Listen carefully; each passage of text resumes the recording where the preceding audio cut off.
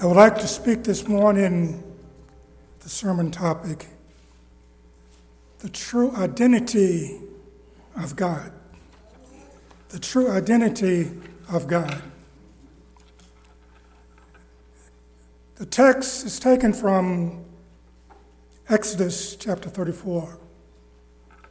We'll be looking at the first 9 to 10 verses. Identity theft has become.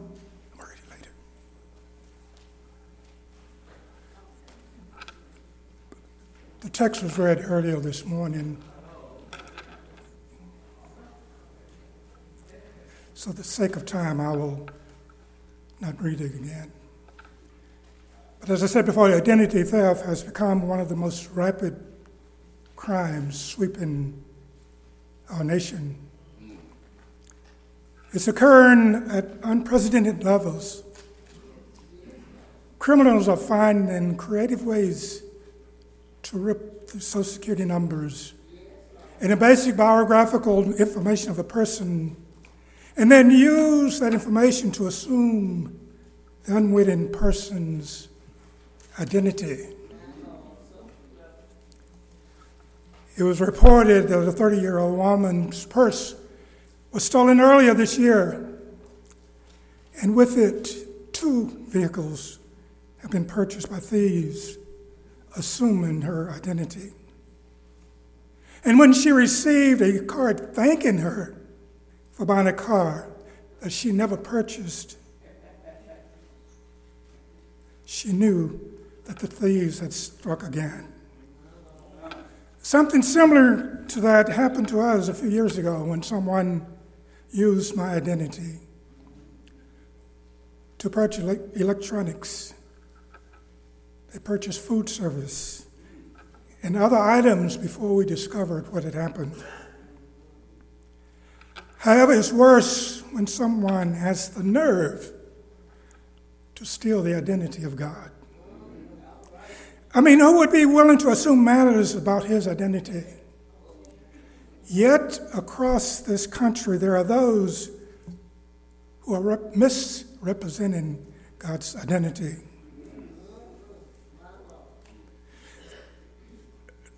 Don't look around now, friend, but someone has stolen God's identity. In many pulpits across the country, some are guilty of stealing God's identity by misrepresenting him. There are those who have stolen his identity and replaced it with a prosperity God.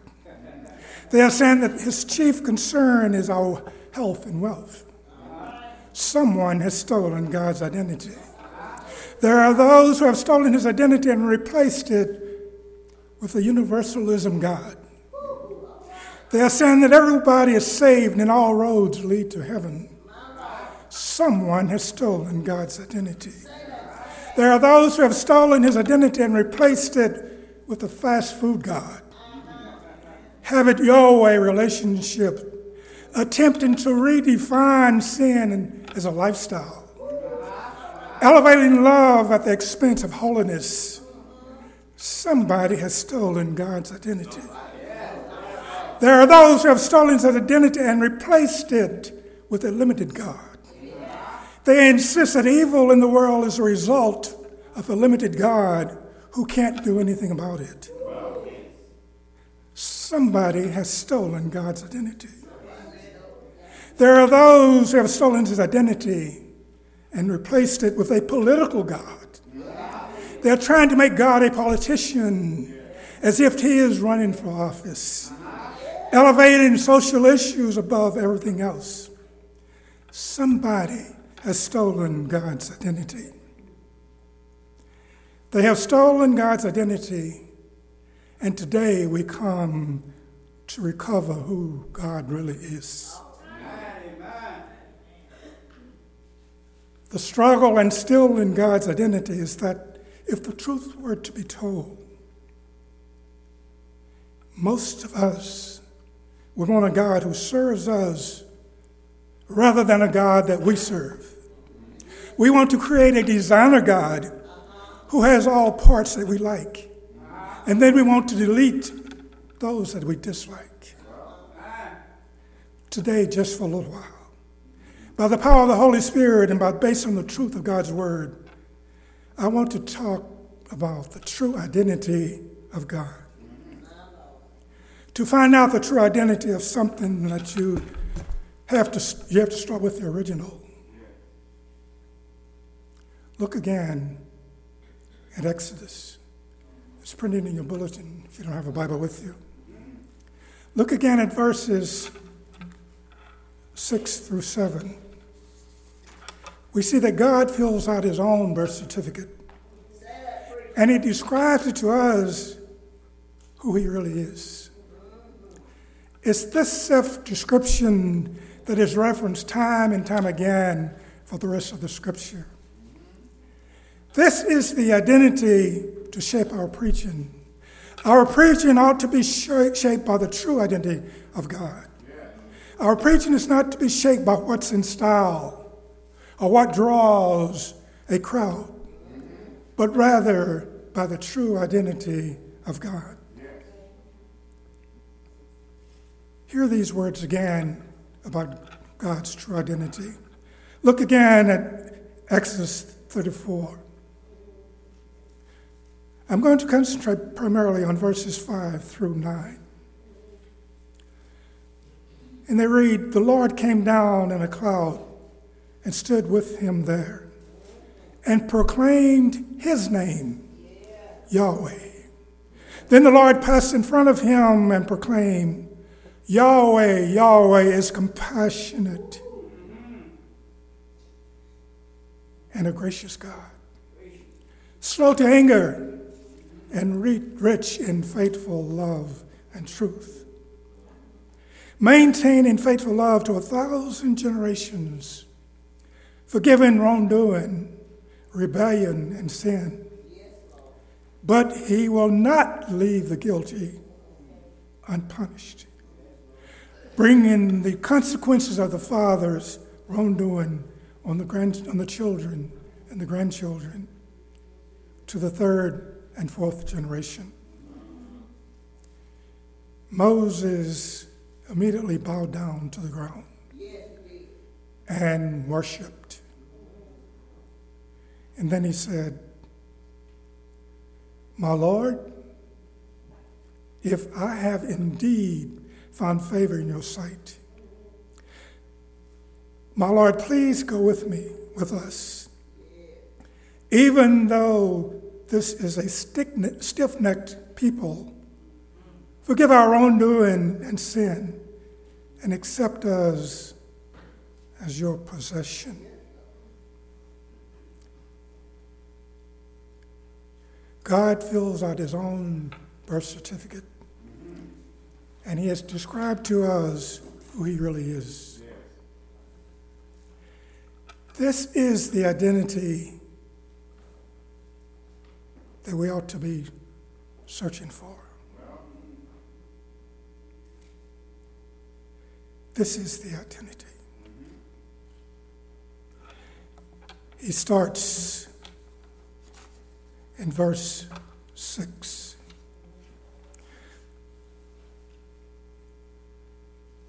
The Lord.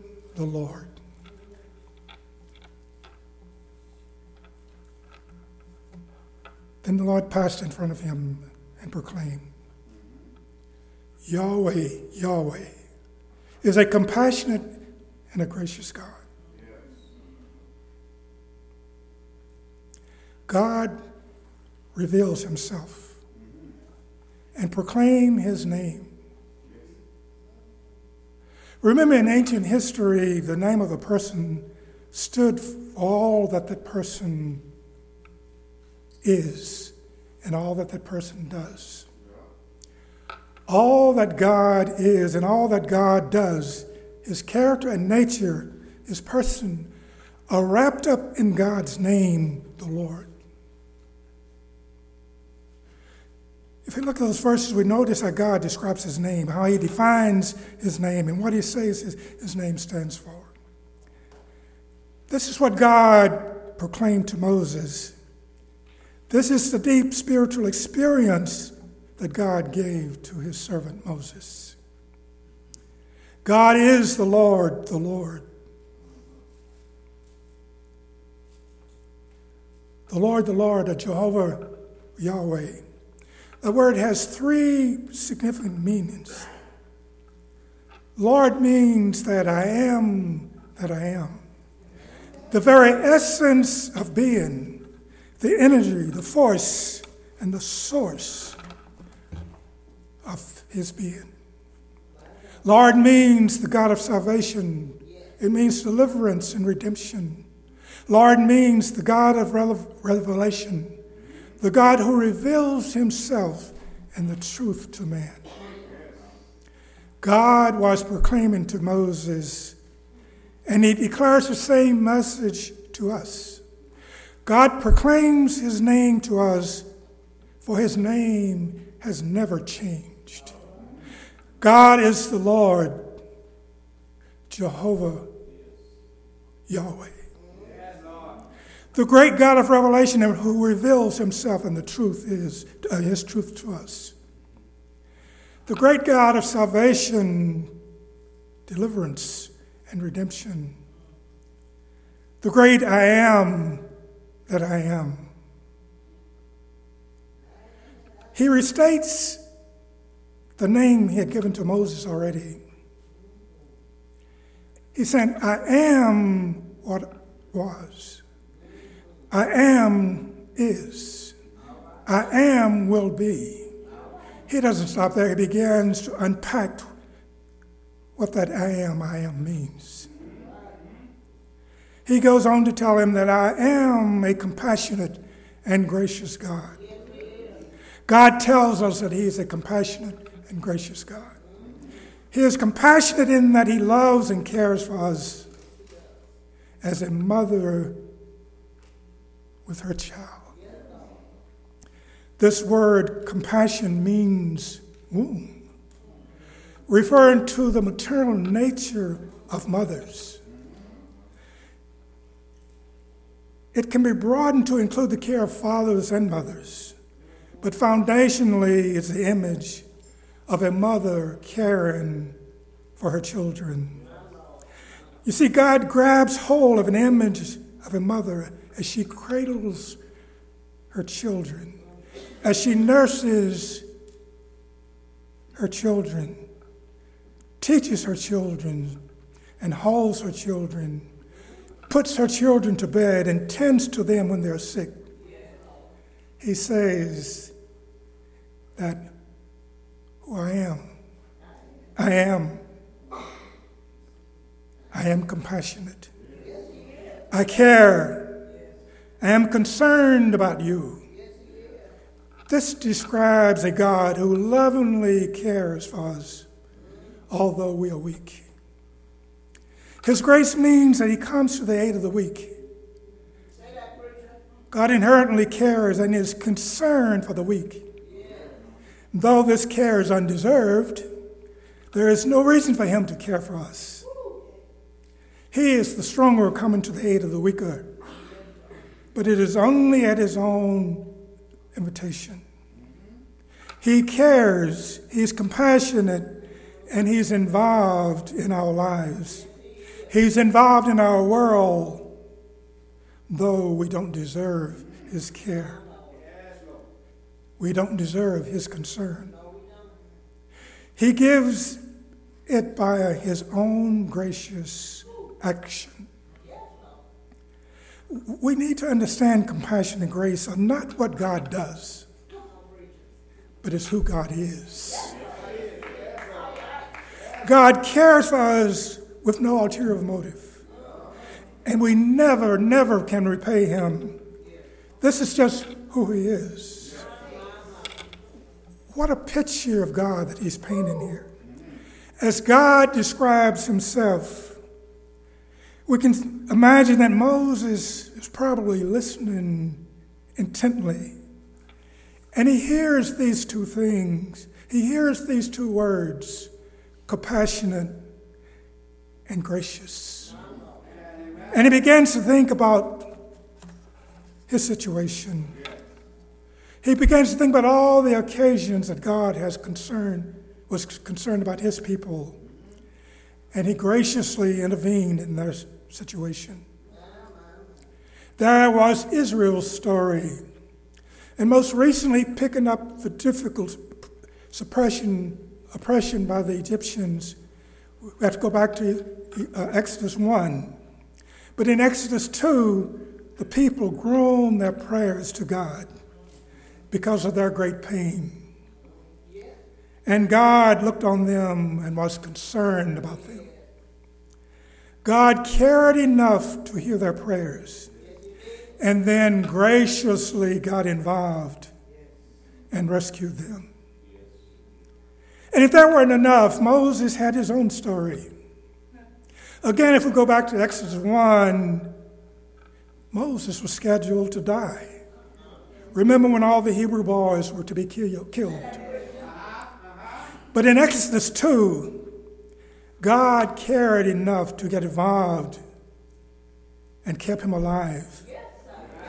So the basket that Moses was placed in could float to the right house, at the right time, in the right stream, to the right woman.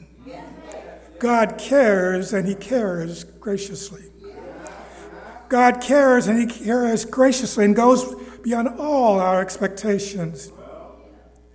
When God puts compassion and graciousness together, he reminds us that he cares for us extravagantly. And he does so knowing there is no way that we can repay him. The enemy would cause you to question God's care.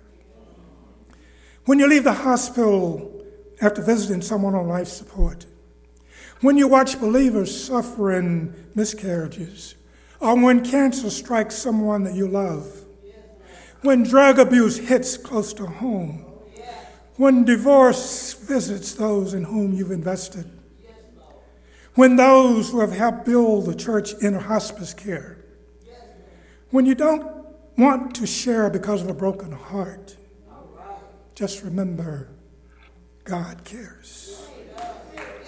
God cares. In 1904, in Leicestershire, New York, the Reverend W. Stillman Martin, a well-known Baptist evangelist, was invited to preach at a church some distance from the Bible school where he was working. And that Sunday morning, Mrs. Martin suddenly fell ill, and she was confined to her bed, making it impossible for her to accompany her husband to his preaching engagement. Reverend Martin seriously considered canceling his speaking assignment because he would have to be away from home for a considerable length of time. However, the young son spoke up, and he said, "Father, don't you think if God wants you to preach today, he will take care of Mother while you're away?" Agreeing, Reverend Martin kept his preaching appointment, and the service proved to be unusually blessed by God, with several people professing Christ as Savior. Later, when he returned home that evening, Mrs. Martin found his wife greatly improved in health.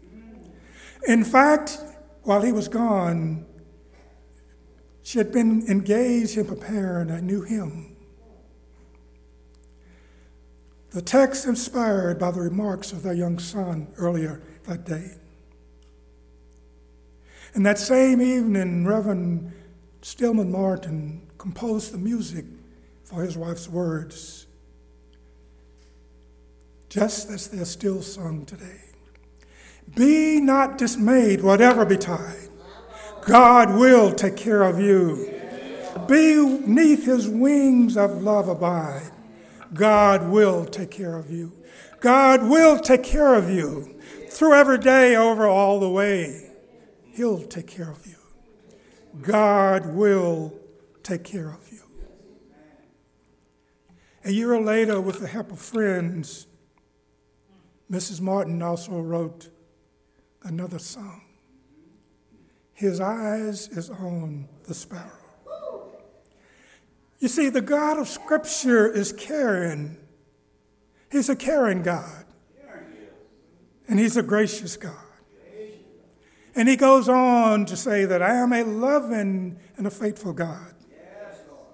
He's now drawing on the covenant language used in the Hebrew word hesed, which means unfailing love or loyal love. And this refers to the commitment that God has made to his people in the covenant, as well as commitment he's made to us. Here, God's covenant love is connected with the Hebrew word for faithfulness, which means truth or truthfulness. God's covenant love means God is consistent with his character. He had a covenant with Israel, and God is bound with his word. He is a God who loves us. He loves us with a love that never fails. He's a God who loves us and is committed to his word. He's a God who loves us and is faithful beyond our comprehension. He is a loyal love, and that is forever committed, forever unfailing. Isn't it interesting? God describes his love on the heels of another episode of Israel's betrayal and disobedience. He gives this definition of his loyal love only after Israel has seen evidence of who God is. If we go back to chapter 32 of Exodus, we find that they have really betrayed God by creating an idol, a golden calf, simply because Moses was taking too long talking to God on Mount Sinai. Because of their impatience and inability to be faithful to God in their leader's absence, God gives Moses a fresh understanding that he, God, remains faithful to his word. Moses himself had dealt with unfaithfulness. After all, in his hands, at this very moment, the scripture tells us that Moses stood there with 2 stone tablets he had chiseled. But the reason that he was carrying them, because he had broken the first 2 due to the unfaithfulness of the Israelites. Moses needed to know about the love and faithfulness of God. Moses needed to know that this was the God that he was serving. And Moses heard the 2 words, loving and faithful. It was music to his ears. It wasn't as though Moses thought everything that he imagined that he found in God. Here, God so described himself that Moses' own response when he finished, when God finished with that definition, Moses' only response was to bow down and worship. All he could do was worship and ask for his presence. Friends, the same thing will happen to you. When you proclaim the true identity of God, the only thing that you will be able to do is worship.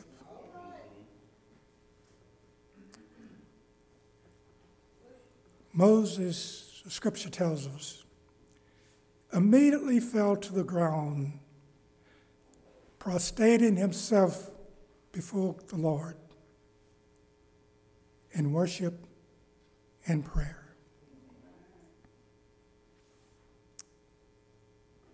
Then he asked God for 3 specific things. The very same request that he had already made and already been making to God. In some ways, Moses was doing just what the Lord Jesus Christ was to reveal when he came to earth. That we should ask, that we should seek, and we should knock when we face desperate need. And when that happens, God will hear.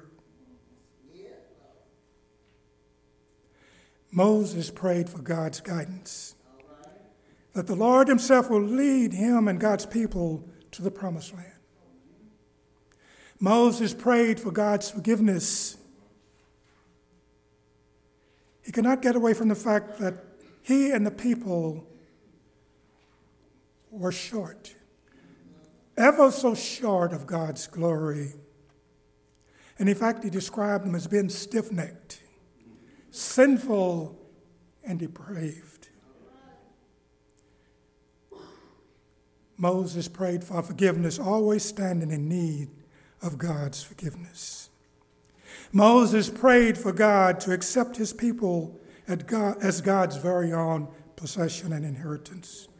You see, Moses wanted God to attach himself so closely to his people that he would never cast them off, holding them ever so near and dear to his heart. He wanted God to make them eternally secured in himself, to claim them as his very own people, his very own possession, his very own inheritance. You need to know God's love is with you. God's loyal love will sustain you. We live in days of cohabitation. We live in days of prenuptial agreements. We live in the days of the fine print. We live in the days of church free agency. People change churches almost as often as they change clothes. Everyone is looking for a better team. We live in the days of lack of commitment and loyalty to anyone or anything. We are so accustomed to unfaithfulness. But God defines himself by saying, I'm faithful. He says, I'm faithful. I will never leave you nor forsake you. His compassions fail not. They are new every morning. Great is his faithfulness. God, who has called you into fellowship with the Son, Jesus Christ, is faithful. The one who calls you is faithful, and he will do it as he said. If we confess our sins, he is faithful and just and will forgive our sins and will purify us from all unrighteousness. People need something that they can depend on. Given all the fluctuations in life, we need that something that we can depend on. Politicians come and go. City officials come and go. Jobs come and go. Even our health comes and goes. Relationship comes and go. Friends come and go. Ministers come and go. However, God comes along and tells us he's here to stay. Dependability, reliability, consistency, integrity, and faithfulness is found in God. He is consistent. He's the consistency we need in our lives. In other words, he will last. He will last through our health problems. He will last through our family problems. He will last through our legal problems. He will last through our job problems. He will last through our money problems. He will last through recession. He will last no matter who's in office. He will last through it all. He will last. In the beginning was the Word. And the Word was with God. And the Word was God. He was with God in the beginning, and through him and all things were made. And without him, nothing was made that has been made. He will last. The grass withers and flowers fall, but the word of our God stands forever. He will last. Lord, thou hast been our dwelling place in all generations. Before the mountains were born, thou hast didst give the birth to the earth and the world. Even from everlasting to everlasting, you are God. He will last. From the rising of the sun to the place where it sets, the name of the Lord is to be praised. He will last. Jesus Christ, the same. Yesterday, today, and forever. He will last. He lasted through 430 years of Egyptian bondage. He lasted through the parting of the Red Sea. He lasted through the 40 years they wandered in the desert. He lasted through the stormy seas. He lasted through imprisonment. He lasted through floods. He will last. Then he goes on to say, I am a forgiven and just God. Forgiven wickedness, forgiven rebellion and sin. Yet he does not leave the guilt unpunished. He punishes the children and their children for the sins of parents to the third and the fourth generations. He's a forgiving God. Some years ago in Minneapolis, Minnesota, a lady by the name of Mary had a son named Larry who was shot to death during an argument at a party.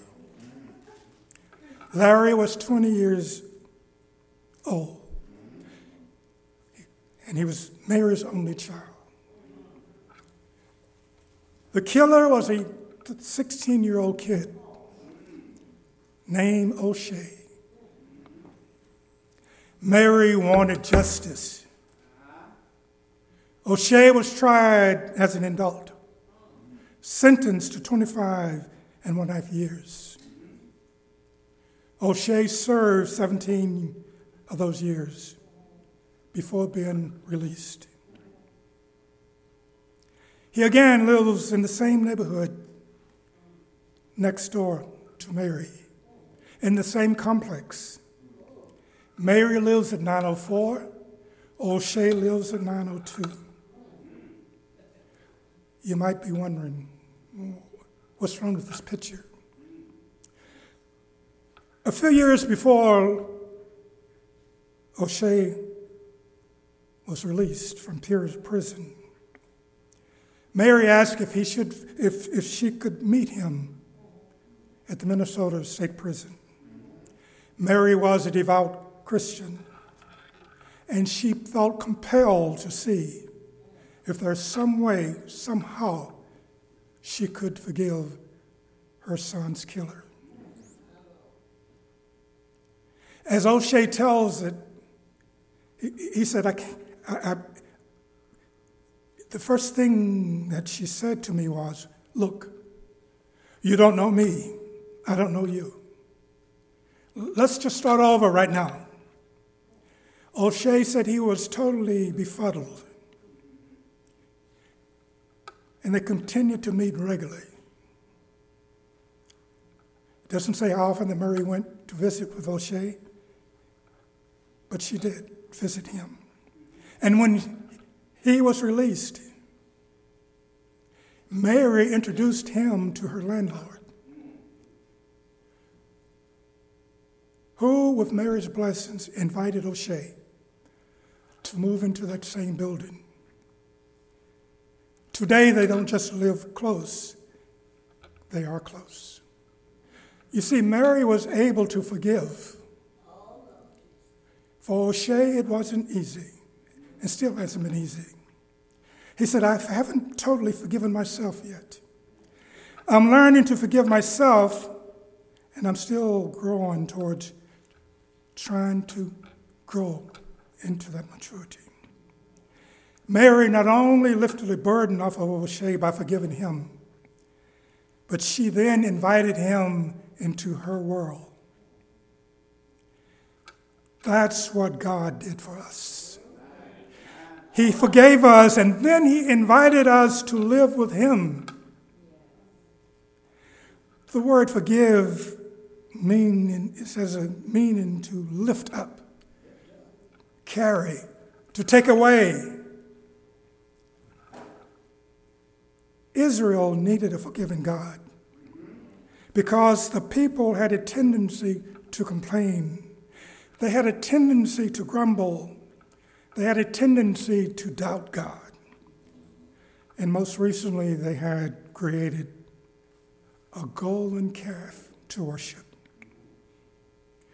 Although God had proven himself on timeless occasions, they still had a tendency to sin.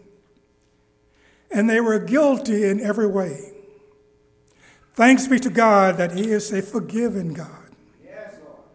You know, when we go back and we examine the track record of the Israelites, they needed a forgiving God. Yes.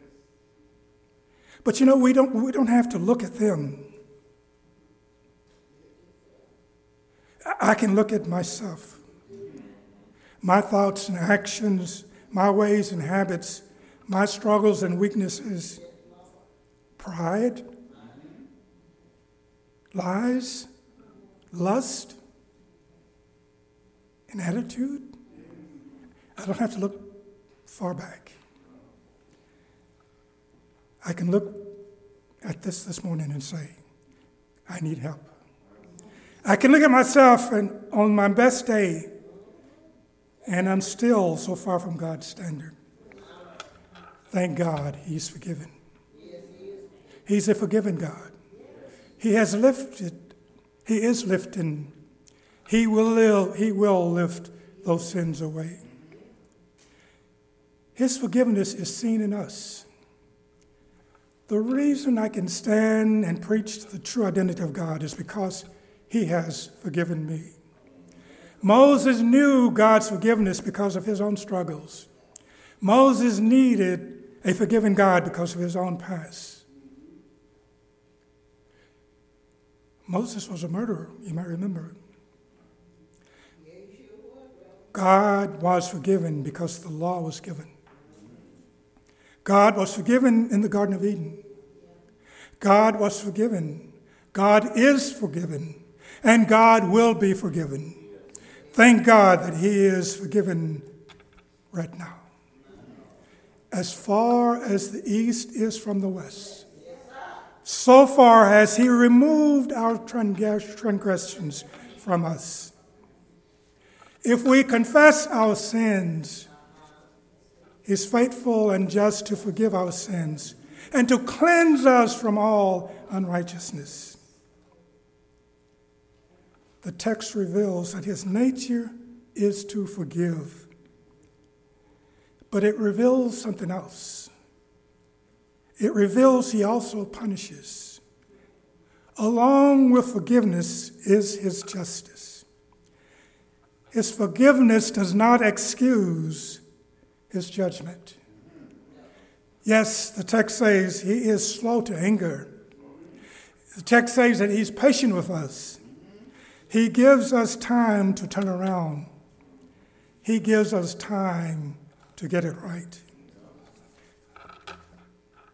the text also reveals that if we do not repent, God will not leave the guilty unpunished.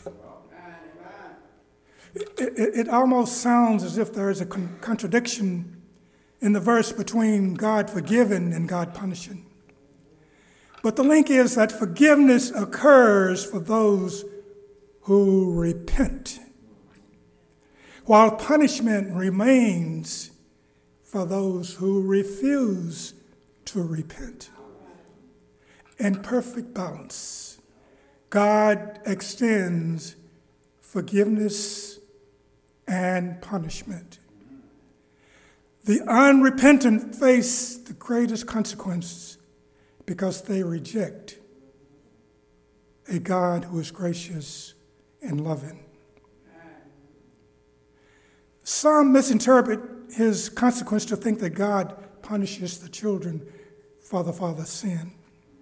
But the point is that the children suffer because of the parents' sinful decisions. God doesn't reverse that. It is a natural consequence of our actions. If we think of alcoholic parents, if we think of incarcerated parents, if we think of abusive parents, if we think of unbelieving parents, blessings and consequences always have a generational effect. After going through an episode of identity theft, you saw an advertisement and you decided to subscribe to a service called LifeLock. LifeLock is a service that promises to secure your identity, to prevent anything going on your credit without your prior authorization.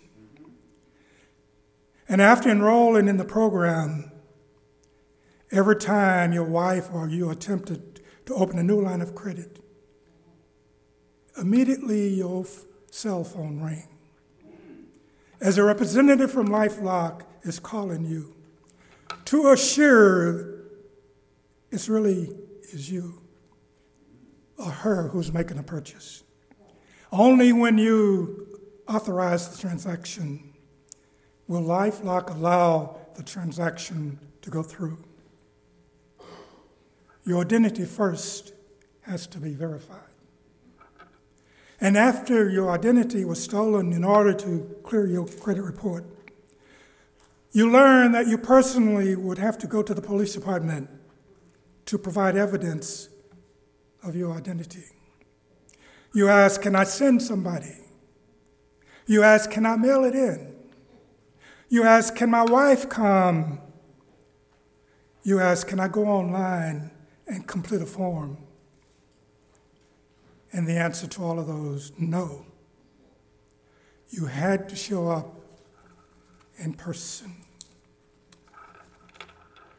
So you gathered your birth certificate. You gathered your Social Security card. You gathered your credit report. And you headed to the police department where you fill out all the necessary documentations for the case of the identity theft. And you began the process of reclaiming your identity. Well, 2,000 years ago, after his identity had been stolen on too many occasions, God decided to reclaim his identity. He decided enough was enough, and he made his way to reclaim his identity. He couldn't send someone, it had to be him. A prophet couldn't do it, a priest couldn't do it, an earthly queen could not do it, an angel couldn't do it. He decided to come himself in human flesh, in the form of Jesus Christ, to reclaim his identity. Jesus Christ, born in the town of Bethlehem, Jesus Christ born to a Virgin Mary. Jesus Christ who started his ministry around age 30. He said, if you've seen me, you have seen the Father. Jesus Christ was full of compassion. Jesus Christ was full of grace. Jesus Christ was full of love. What did Jesus show us about the identity of God? God, he showed us that God was compassionate, that God was gracious, that God was loving, that God was faithful, that God was faithful, he was forgiven, he was just. Jesus Christ was put on trial. Jesus Christ was wrongly convicted and sentenced. Jesus Christ carried his own cross. Jesus Christ made his way up the hill called Calvary. Jesus Christ's hands were nailed. His feet were pierced. His head wore a crown of thorns. Jesus Christ's side was pierced. Jesus Christ hung from the 6th to the 9th hour. And the scripture tells us that Jesus Christ hung his head and died. Then he was placed in a barred tomb. And Jesus Christ stayed there for 2 nights. But Sunday morning, he got up. Blessed be the God and Father of our Lord Jesus Christ. According to his great mercy, he has given us a new birth into a living hope through the resurrection of Jesus Christ from the dead. Let us pray. Thank you, O God, for reclaiming your identity. We thank you, Heavenly Father, that we know you in Jesus Christ, our Lord. He is the brightness of your glory, the express image of your person. In his face, we see your face. And we humbly ask that the Holy Spirit may open our eyes more fully to see, open our hearts to be more passionate in love for you, in him. And in his name we pray. Amen.